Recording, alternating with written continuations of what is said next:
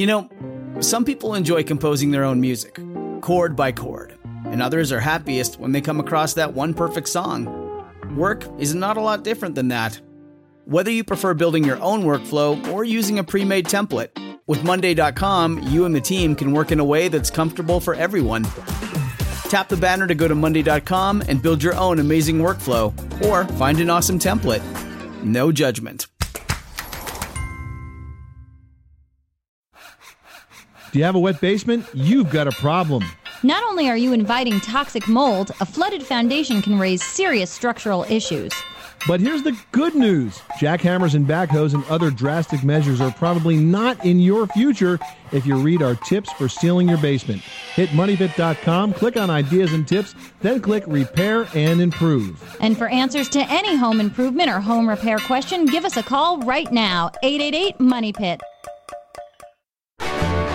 If your roof starts to leak or your floor's really squeaky, you live in a money pit. Money pit.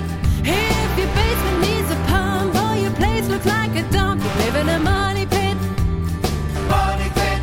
Pick up the telephone, fix up your home sweet home by calling 888-MONEY-PIT. Coast to coast and floorboards to shingles, this is the Money Pit Home Improvement Radio Show. I'm Tom Kraeutler. And I'm Leslie Segrete. The number is 1-888-MONEY-PIT, 888-666-3974. You got a question about your home improvement project? That is the number to call, 888-MONEY-PIT. We are standing by to talk about your house, your home, your castle, your money pit. We are in the money pit prevention business.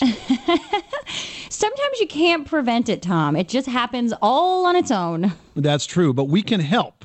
We can help. We certainly can help you spend a few less dollars on those home improvement projects because we can tell you some shortcuts that will work as opposed to the ones that everybody tries that don't work and run up your costs. You know, it's so crazy. We've been having a very bad bout of luck with our money pit, which has been affectionately dubbed into our home. Everything's gone wrong. If it can go wrong, it went wrong.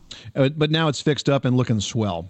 Oh, yeah, everything's fixed up, but it's always fun when you come back from filming and working and being on the road and you step down in the basement. And I hate to say that you were right, Tom. I'm going back on my word about carpets and basements. Carpets and basements. Well, it wasn't so major other than the fact that when I stepped over to my office and went to turn on my computer, it went squish. Squish, squish, squish, squish, squish, squish. And I was like, Tom, no, you were like the curse word in the house.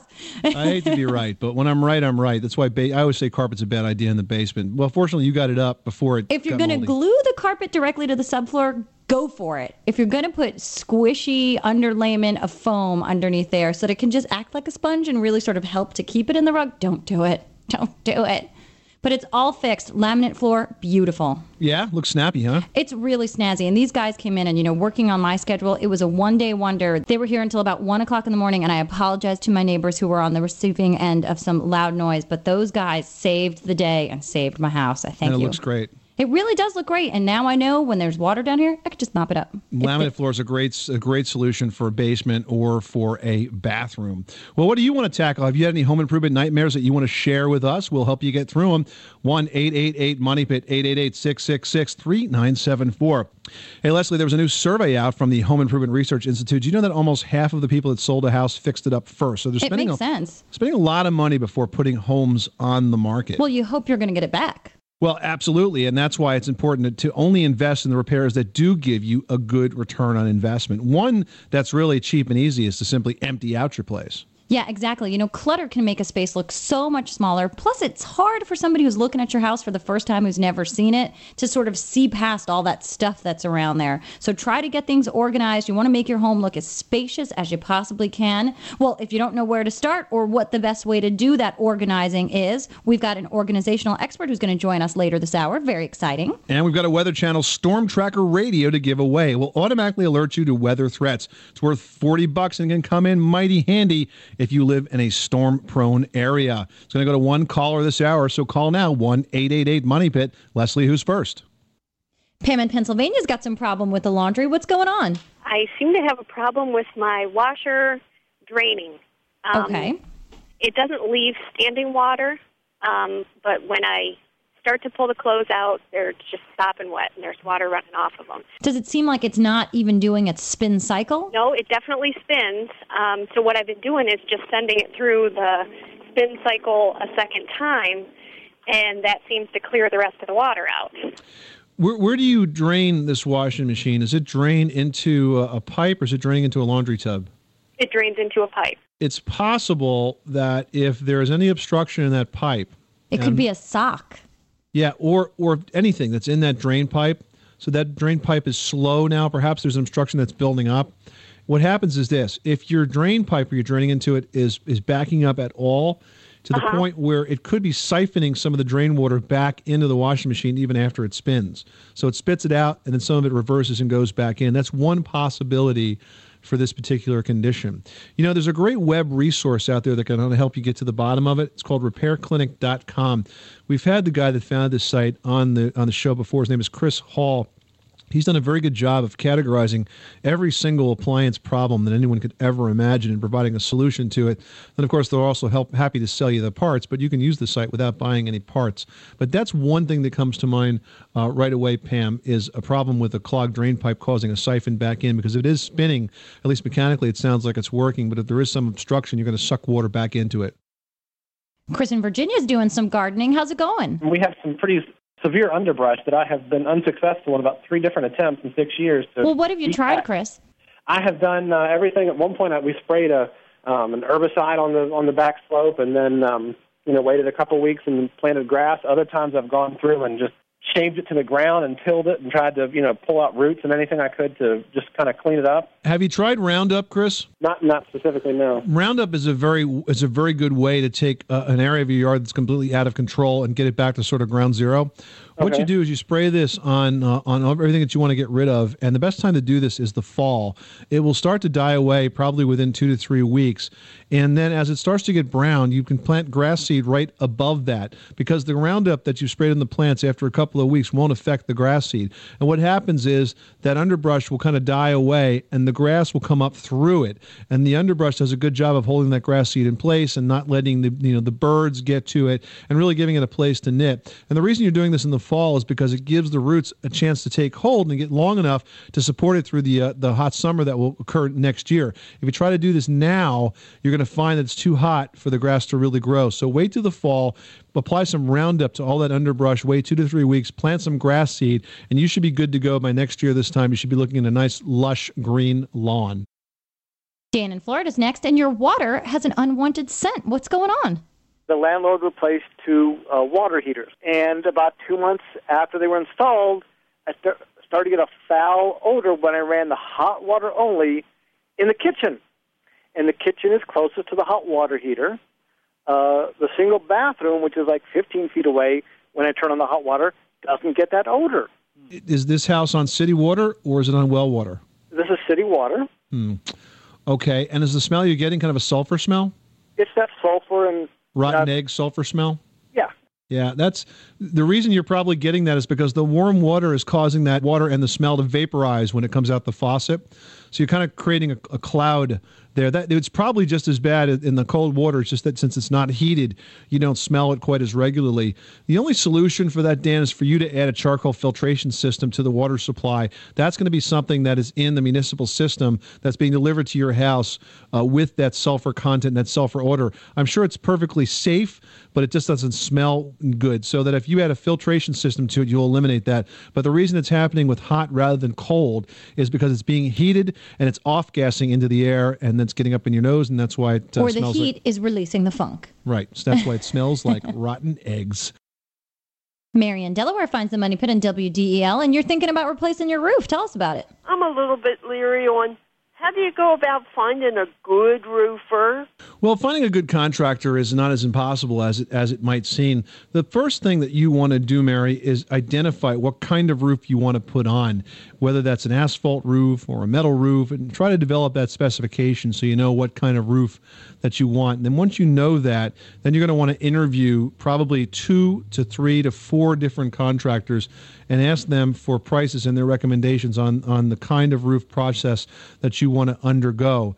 the reason that you're making these decisions ahead of time is otherwise you're not going to be in a position to compare apples to apples. One guy's going to recommend to go with one way, another guy's going to recommend to go a different way.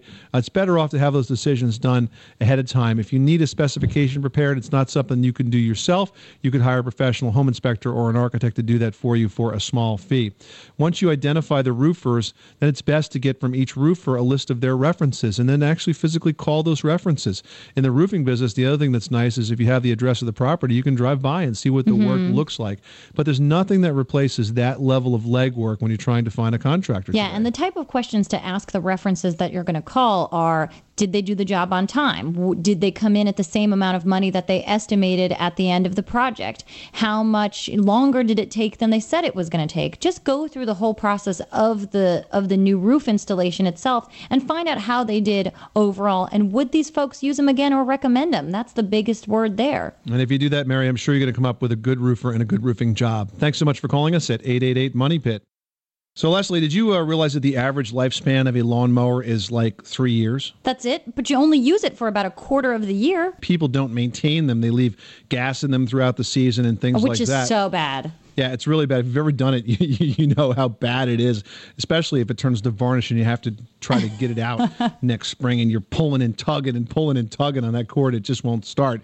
So we're going to save you some of that aggravation when we come back. We're going to give you some lawnmower maintenance tips that can definitely extend your mower's life and save you from very bruised and sore shoulders. 888 Money Pit. Over the course of 50 years, you could have 3 children. You could buy 9 cars. You could take 66 vacations. You could own 7 pets. And you could need only 1 roof, provided you invest in a metal roof. Metal roofing is investment-grade roofing because it pays you back over time. It stands up to rain, hail, high winds, and wildfires, and is built to endure for decades. Plus, metal roofing is available in all kinds of beautiful colors and styles. To learn more about investment-grade roofing, visit metalroofing.com and see how, over time, a metal roof can save you enough money to pay for a lot of those vacations. Did you know that many home insurance companies offer lower premiums for homes with metal roofing? It's one more reason to consider durable and beautiful investment-grade metal roofing. For details or to find a contractor in your area, log on to metalroofing.com. Somewhere, a guy is tossing his golf clubs into the water. But you'd rather build, say, a burled maple coffee table. Ryobi Woodworking Tools lets you do it. Ryobi gives you the power and precision you need to succeed at prices that help you get going. Of course, there's still some equipment involved, but it's power tools, and you don't have to wear those funny clothes to use them. Ryobi Power Tools. Professional features, affordable prices. Ryobi, exclusively at the Home Depot. That's just beautiful. Oh, honey, the heat ruined my hairdo. Not the heat, it's the humidity. My scrapbook, too. These pages are soggy. Not the heat, it's the humidity. But we have central air. I turned it up so high, I'm freezing. Why do I still feel so clammy? Why does everything smell musty in this hot weather? It's not the heat, it's the humidity. He's right. It's the humidity that adds the swelter to steamy summer heat. What can you do about it? Remove it with an Aprilaire whole home dehumidifier. Aprilaire, fresh ideas for indoor air. Visit aprilaire.com.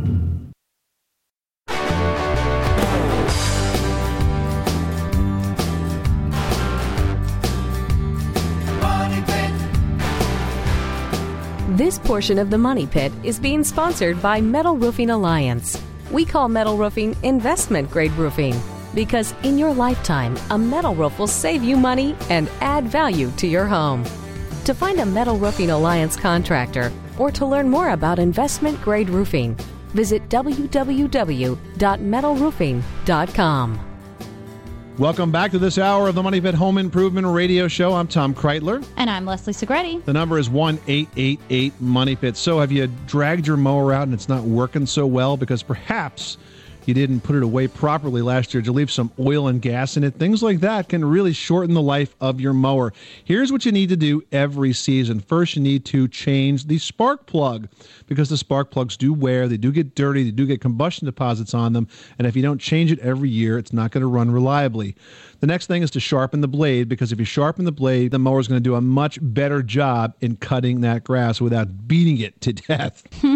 Also, lubricate all moving parts, the wheels, the handles, the cranks, and use a silicone sprayer. Use WD-40. It works great for everything. Yeah, those are all great tips. But what about the carburetor, Tom? Good point. Yeah, the carburetor is always, usually it's the first thing to go on a mower. And it's like the hardest working part of your motor. It's true. It's the heart of the mower. Let's put it that way. It takes care of everything. And for about $100, you can have a repair shop clean your carburetor, which will keep it lasting much, much longer. And $100 is way less than you're going to spend replacing that mower. So these are just a couple of steps you can do, and you'll be really happy when that warm weather rolls around next year.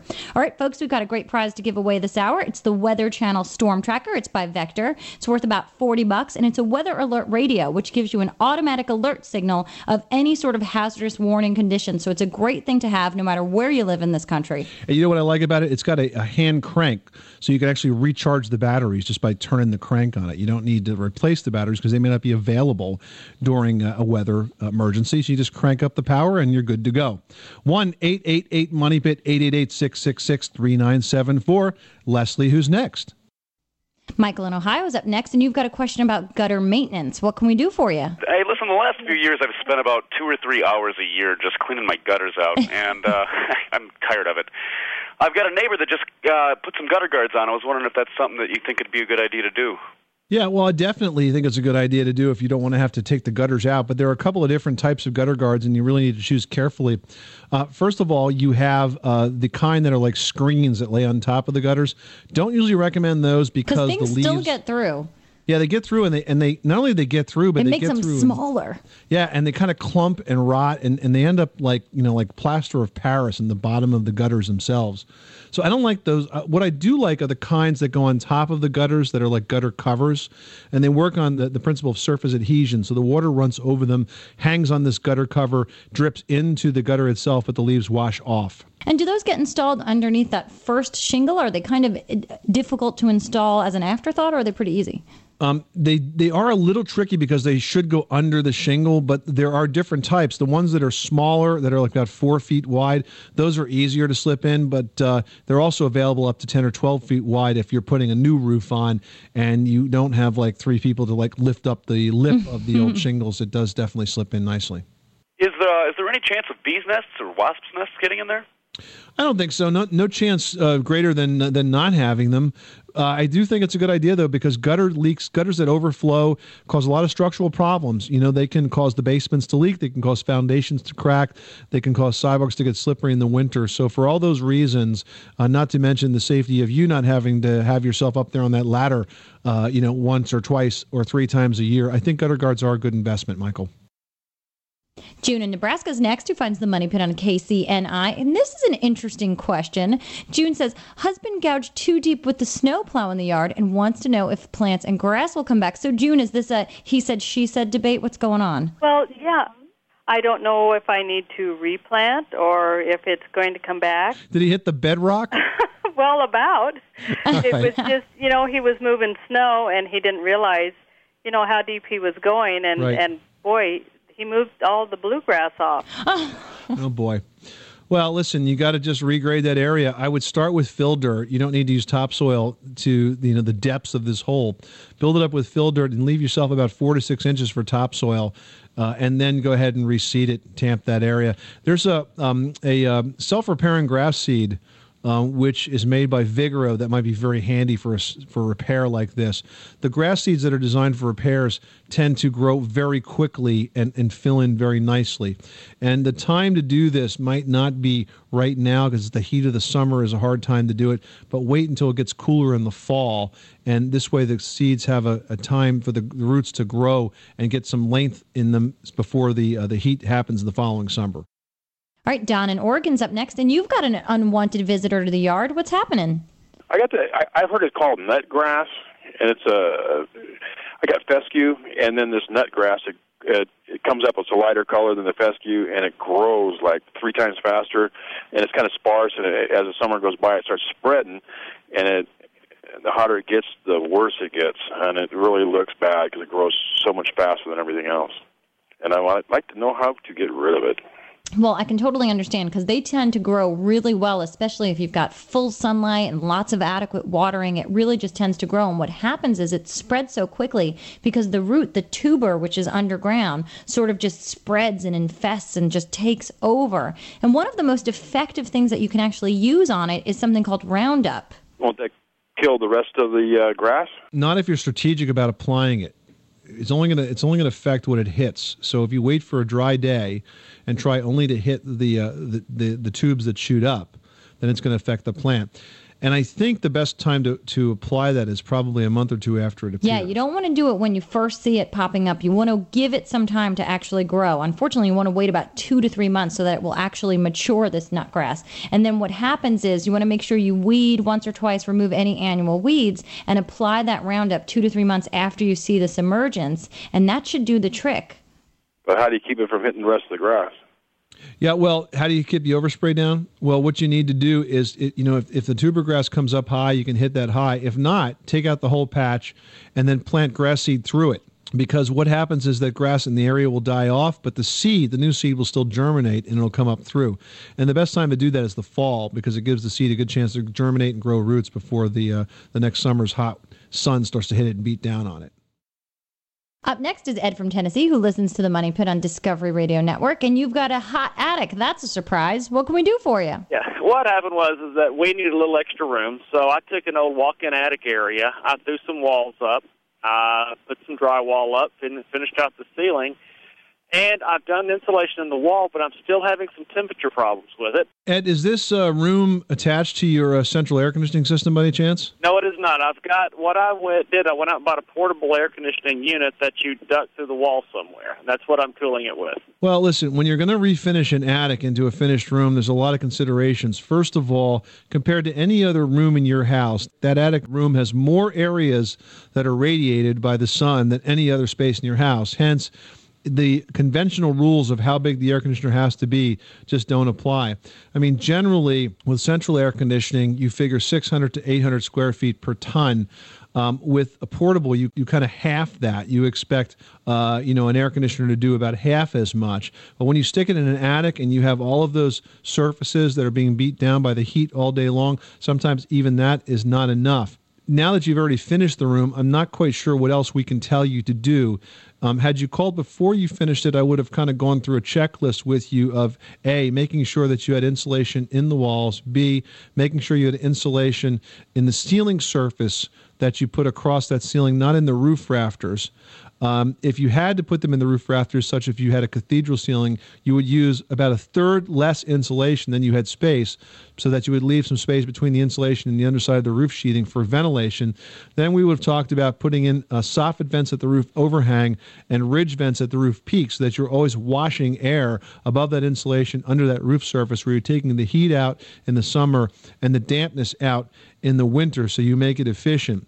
But even after having done all of that, you still are going to find that you need more air conditioning than you probably expected. And in this case, I wonder whether or not the system you put in is a bit undersized, because those are all the things on the checklist that I would advise you to look into to try to reduce the temperature of the room as much as possible, Ed. Well, if you're selling your house, the first and best thing you can do to make it more attractive is to clear out and clean up. Coming up next, we're going to have expert tips on how to do it right. You live in a money pit.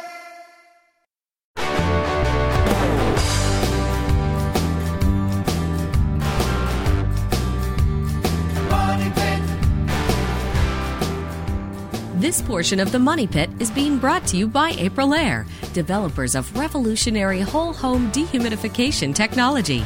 Aprilaire's professionally installed Model 1700 whole home dehumidifier removes just the right amount of moisture for ultimate comfort. And unlike messy portable dehumidifiers that work in just a single room, Aprilaire dehumidifiers work throughout your entire home. For more information, go to aprilaire.com.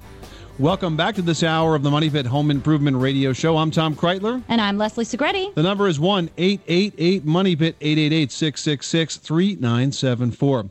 So, Leslie, according to a new survey, more than half of those who plan to sell their home fix it up in some way before they put it on the market. That's Smart move. That's according to the Home Improvement Research Institute. And a quarter of those surveyed said they wait to do their home improvements after listing, but before selling. Nothing like waiting till the last minute. Procrastination is key, apparently. But some even spruce up the house after an offer has been made and accepted. Popular projects include painting and flooring. Well, it just shows that most homeowners want to put their house in the best light when they're trying to sell it. And there's one project you can take on, which is basically free, and it will add tons of perceived value to your house. So joining us to talk about what that is organization guru Cynthia Ewer. Well, since you're into organizing, Cynthia, let me guess. Should we actually clean our homes before we try to sell them or not? Well, it isn't so much about cleaning. It's about clearing the visual fields so that you can let the prospective buyers put themselves in your home. And one of the problems you find with clutter is that it becomes invisible to us. We no longer see it. It's just our stuff. But when you want to bring fresh eyesight or a fresh look to your home before sale, really give clutter a good hard scrutiny with an item, moving it out so that the prospective buyer can see themselves in your home. That's a good point, because I think that when a prospective buyer is looking at a house, you have to remember they're basically buying space.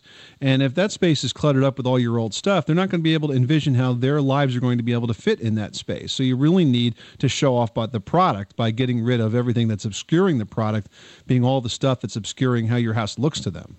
Well, absolutely. And the other thing is that if you have a cluttered home, it creates a poor impression in view of the idea that the buyer looks in and cannot see the back of the closet, can't see the backs of shelves, and says, my stuff will never fit here. Even if the home would fit that buyer, because the clutter is obscuring the view, it prevents that home from showing well. Do you recommend, Cynthia, just clearing everything out or just trying to make it all organized in an attractive way? Well, no, because the problem is what's an attractive way to you tends to choke off the view. And others really don't have the same emotional bonds to, say, your photographs or your pictures. So when you put a house on the market, it's important to depersonalize it. And that means getting rid of things that are appealing to you but tend to obscure the view. So as bare as you can get it, the better you allow the buyer to see themselves in that home. Well, let's face it, Cynthia, organizing a home is an overwhelming process, and that's why so many of us put it off for so long. So when you're looking at the big stinking mess and you're finally forcing yourself, kicking and screaming the whole way to straighten it up, where do you begin? How do you tackle it, maybe in baby steps, so it's not such a horrible thing to do? Well, first of all, it shouldn't be a horrible thing to do. Think of it as a freeing thing to do. Clutter and disorganization kind of trap energy and make you feel constricted and constrained in your surroundings. Even small changes will just release that stale energy and bring a new excitement into your home, and that helps you take the next step. So if you see it as, oh gosh, it's this horrible process, you're going to feel that. But instead, if you say, my goal today is make it easier to get up tomorrow morning. What can I do? Seriously, and clearing out just the shelf where you keep the coffee cups and the mixing spoons. I'm such an organizational freak in my own home that there are some days where if the things in my closet aren't folded properly, I can't progress to the things on my to-do list because I know that the sweaters are a mess. So besides being so hyper-organized, where's a good place to start? Start with your daily routines. You want to look at the things that are tripping you up every single day. In other words, don't go rooting around in a back closet looking for, sweaters that aren't folded for next winter. Instead, take a look at your routines and see where they're falling short. Can you get out the door in the morning without losing something or looking for something? Are the children able to get off to school if you have them? Are they able to get out the house without having to hunt for their homework? When you come in, do you have the things you need to prepare dinner, or is there always a trip to the store in your life? These are the areas where you make that initial investment of energy, you're going to reap immediate daily rewards, and it's going to motivate you to keep decluttering, keep organizing, and keep making your house work for you. Cynthia Ewer, thanks so much for stopping by the Money Pit. Hey, you want more advice from Cynthia? Check out organizedhome.com. All right, Money Pit listeners. Well, do you want to know a hot trend right now for outdoor living? It's outdoor kitchens, and I'm not just talking about a barbecue, folks. That's right. Have you been thinking about installing the outdoor kitchen of your dream? Up next, we'll be cooking up some hot tips to make sure you get it right. Money Pit! The walls in your home hold memories, hopes, dreams, and quite possibly mold. You see, traditional drywall has paper on both sides, which combined with moisture can allow conditions that cause mold. That's why more people are insisting on a new paperless drywall called Den's Armor Plus from Georgia Pacific. Unlike conventional paper-faced drywall, Den's Armor Plus has glass matte facings on both sides. And no paper on the surface means one less place for mold to get started. It's that simple, and that revolutionary. If you eliminate the paper, you reduce the chances for mold. If you're building or remodeling, stop feeding mold by using Den's Armor Plus. To find out more, go to stopfeedingmold.com or ask about it at your local building supply retailer. Table saw. 18-volt drill driver. 8-piece combo kit. You don't have to just wish you had the power tools you really want. With Ryobi, you can actually afford them. Ryobi Power Tools. Professional features, affordable prices. And they sound really good, too. Ryobi. Exclusively at the Home Depot. Hello, I'm Rob Peterkevich, Executive Director of the American Society of Home Inspectors. Home ownership rates in the United States are at an all-time high. But did you know the average cost of a home is now more than $260,000? If you're in the process of buying or selling a home, then you know how overwhelming this experience can be. It's also one of the biggest financial investments you'll ever make. So it's important to have your home thoroughly inspected by a qualified professional before you make your final purchase decision. In addition to checking for structural problems, the inspection should cover all the important systems as well. And an inspection is not just for prospective buyers. It's a good idea to have your home inspected before you put it up for sale. Older homes should be inspected every 10 years.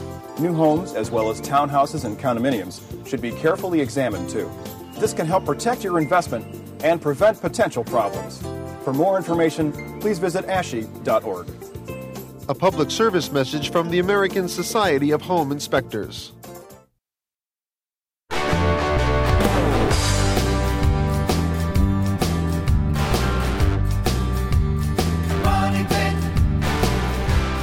This portion of the Money Pit is brought to you by Den's Armor Plus, the revolutionary paperless drywall from Georgia Pacific. Welcome back to the Money Pit Home Improvement Radio Show. We're talking about outdoor kitchen tips. You know what the three most important things are in real estate, Leslie?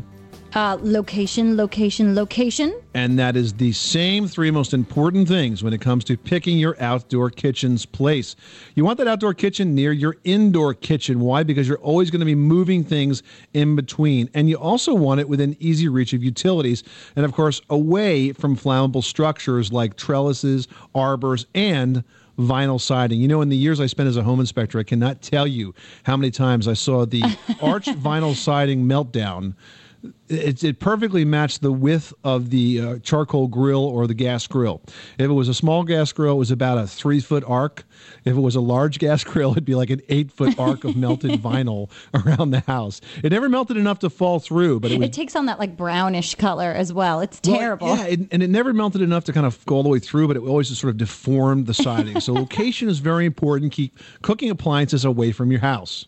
All right, folks, and don't forget, the very first thing you should tackle is checking your local zoning laws and code requirements. You don't want to build something, spend a lot of money, create this area that you love, only to find that you have to take it down. And also keep in mind that any weather situations your area might have, whether nor'easters, hurricanes, anything that might go on, you want to make sure that the structure you build is going to last and last no matter what happens. Okay, coming up next week in the next issue of our free Money Pit e-newsletter, we'll have more outdoor kitchen tips, including materials that are weatherproof. They can be installed and they're going to stand up to the sun, the heat, the rain, and the snow in the off season. Sign up now at moneypit.com. All right, well, no matter what the weather condition is in your area, we've got a great prize this hour. It's the Weather Channel Storm Tracker by Vector. It's $40. It's a hand crank radio. It also operates on batteries, but you don't have to worry about using them if you don't have them on hand. And what you can do is you can check any sort of emerging weather systems that are coming up, and it will alert you if anything dangerous is happening in your area. So it takes all the guesswork out of what's going on in Mother Nature. It's a great prize to have on hand no matter where you live. Call us now, 1-888-MONEY-PIT. If your home improvement project's coming out kind of rough, consider us sandpaper for your brain. Call us. We'll help you out. 888-666-3974. Leslie, who's next? Jerry in Pennsylvania is up next with a potentially hair-raising problem. What's going on with the electricity? Hi. Well, I don't know if maybe a couple of years ago I changed the switches and messed up the wires or what, but I'm wondering if there's an easy way to troubleshoot a three-way switch. What's it doing, Jerry? Well, downstairs, I can, switch the lights off or on, but if I switch them off upstairs, I can't turn them on again downstairs. I have to go upstairs, turn it on as if it was a two-way switch, and then I can control it from the downstairs again. Yeah, I know exactly what you're talking about because I did the exact same thing in my office once. It took me a couple of days to figure it out. But if you put the wires together improperly, that can happen, and especially with older wiring if it's not marked, so you don't know which wires you're holding. I'm uncomfortable on the radio telling you how to diagnose this because without seeing it, without testing it, without having the instruments, we can't give you the advice to get this correct. But the condition that you have explained basically means that the three-way circuit isn't wired correctly. And at this point, I'd contact an electrician and get it straightened out that way. All right, Jerry?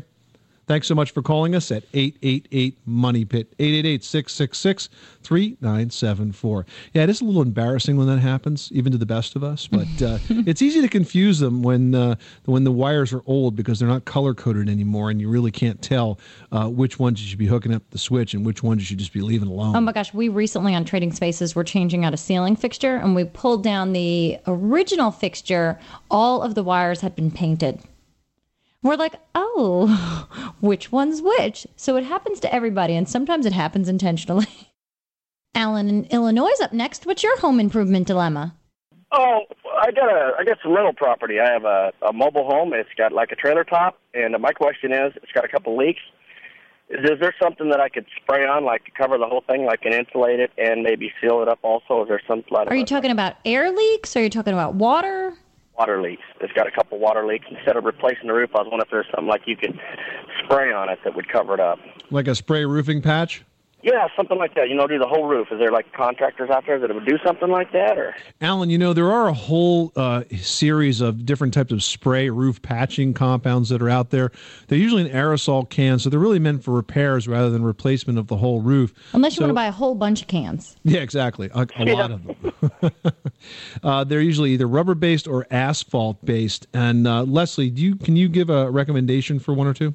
Yeah, there's a fun one. I like its name. It's Rescue 911, and it makes it seem like it really does a good job, which we know that it does. And so what you want to do with this one, it sprays on. It's great for all types of things, whether it's plumbing, heater, air ducts, roofing, just like your problem, sealing around air conditioners and roof vents. It adheres to just about any surface. It's not going to run or sag. It's about $14 per can.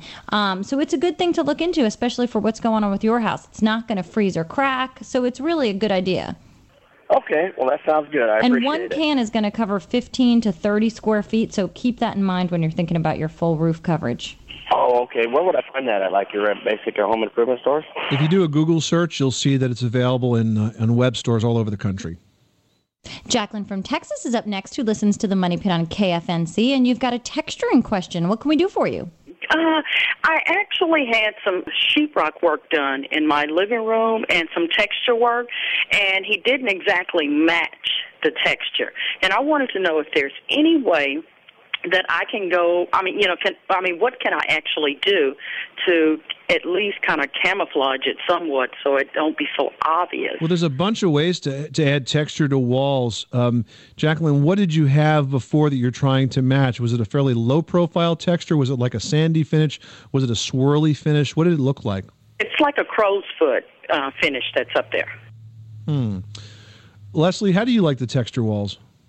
Well, it depends. I usually try to do texture through painting rather than actually applying something on, because paint is at least something that's reversible, whereas if you go with something that's dimensional, you're kind of stuck with it for, the long haul rather than just paint. You could cover over it. So what he did doesn't match exactly? Does it seem... No, it doesn't. It's very obvious where the work has been done, and I was hoping to kind of camouflage that. Did he make an attempt at trying to match it? No, he didn't. Okay. Well, listen, the only thing you can really do at this point is to choose the smallest of the two areas and take them down and try to do one pattern all the way across the whole thing. Now, if he did this dimensionally, so perhaps he used a drywall spackle, which I've seen done, one of the ways that that's often done is with a wallpaper brush. I know I have a ceiling in my house that has a spackle on it where we took a wallpaper brush and made swirls in it. And so it kind okay. of create a pattern, and it looks pretty cool. But then again, I was pretty sure that's what I wanted. And as Leslie said, if you do that and you change your mind, it's kind of difficult to take that back down because you're going to end up sanding an awful lot of that dust away, making a big mess. But right.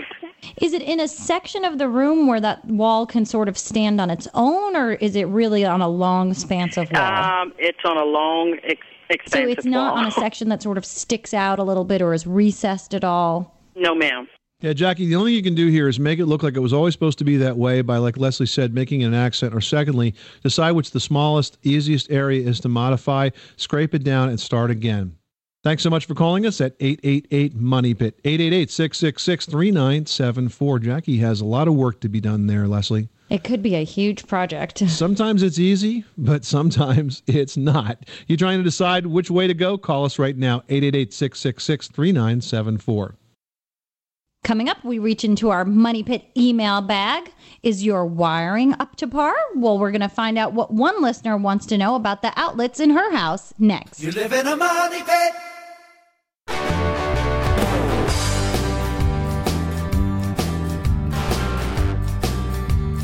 Money pit.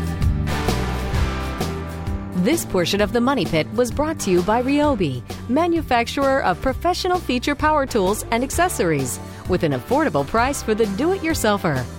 Ryobi Power Tools, pro features, affordable price. Available exclusively at the Home Depot. Now, here are Tom and Leslie. This is the Money Pit Home Improvement Radio Show, standing by at 1-888-MONEY-PIT, 888-666-3974. You can call that number 24 hours a day, 365 days a year. We are always standing by to take your question. Our live call screeners never sleep. We are awful to work for, but it's for your best interest. If we're not in the studio when you do call, we will call you back the next time we are. You can also log on to our website at moneypit.com and click on Ask Tom and Leslie. And that's what a listener did in California. All right, this one says, half of my house has grounded 3-prong outlets. The other half has the old 2-prong outlets. I have computers and an air conditioner that I want to install. Should I use an adapter, or do I need to have the rest of the house rewired? Good question. Well, you could use an adapter as long as the adapter has a ground plug on it and is properly attached to the box and the ground screw on that. Now, unfortunately, even though there's a ground clip on those adapters that convert 3-prong plugs to 2-prong plugs, you don't always know that the ground is actually continuing through to the ground, the soil, which is where the ground loop eventually has to go. So the best thing is to run an additional outlet, especially if it's for something like an air conditioner that's going to pull a lot of power, because the other thing that you have to be concerned about is if you have an older house, you may not have enough power in the circuit to actually run that air conditioner. Add a hairdryer, add a lot of lights, add a vacuum cleaner to that. Yeah, fuses are going to be popping left and right. Exactly, and that's going to be a hassle and could also be unsafe. All right, we've got time for one more. This is from Philip in West Virginia, who writes, what is the best way to keep mold from regrowing in my basement? Well, as we know, mold needs 3 things. It needs moisture, it needs air, and it needs food. So if you could suck the air and the moisture out of your basement, and get rid of all your wallboard and your furniture and fabrics. Yeah, you won't have a problem. No, really, seriously, you need to keep the moisture down in the basement through improved grading and drainage. Don't put materials down there that mold can eat on. If you're going to do any finishing, use the new paperless drywall that's out by Georgia Pacific called Den's Armor Plus. It has a fiberglass surface that's not going to grow mold. Yeah, that's great to know. And it finishes just like your regular paper drywall product does. So it's a really nice product to install, and it stops feeding the mold. Stop its food source. Well, we provide a lot of improvement and remodeling tips on what might go into, say, a bathroom or a kitchen or a basement or another area of your house that you want improvement. But you know, the design of that area can make the difference between a safe improvement and one that's not so safe. Up next, Leslie, you've got some tips on how to make sure those improvements, especially the bathroom, are done safely so you don't trip and fall. Yeah, the bathroom can be a really dangerous place. You've got a lot of wet surfaces, and those surfaces can be slippery too when that water gets on them. You're dealing with showers, you're dealing with tile floors, all of these things, and fixtures that are stuck to the wall, whether soap dishes or towel bars, those can all lead to a recipe for disaster. So you want to make sure to avoid being one of those thousands of people that are hurt each year due to slip and falls in the bathroom, that you do a couple things to keep you and your family safe. You want to make sure you choose a flooring that's not going to make you slip when it's wet. If you're going to go with tile, choose something that has a high slip resistance so that you're not going to go slipping and sliding when that water inevitably does get on the floor. Make sure you use some bathroom mats, the ones that have the traction on the back so you're not going to slip and slide. And when you install a shower versus bathtub, think about it. Sometimes those thresholds on the bathtubs or even a low threshold shower can really trip you up when stepping in. So if it helps, just put in a shower that has no threshold so you can just get right in there, and make sure if you need that you install strong handholds and grab bars to give you that extra support. And that'll keep you all upright in that bathroom. Hey, and if you want more information on how to make sure your house is safe for all members of the family, check out the website for the AARP, the American Association of Retired Persons. It's aarp.org. They've got a section on universal design that will give you some tips to make sure that all these rooms in your house are safe for all members of your family.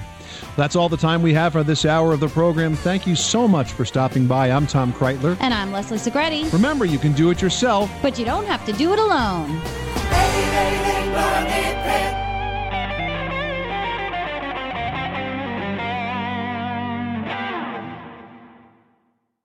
This is the story of the one. As head of maintenance at a concert hall, he knows the show must always go on. That's why he works behind the scenes, ensuring every light is working, the HVAC is humming, and his facility shines. With Grainger's supplies and solutions for every challenge he faces, plus 24/7 customer support, his venue never misses a beat. Call quickgrainger.com or just stop by. Grainger, for the ones who get it done.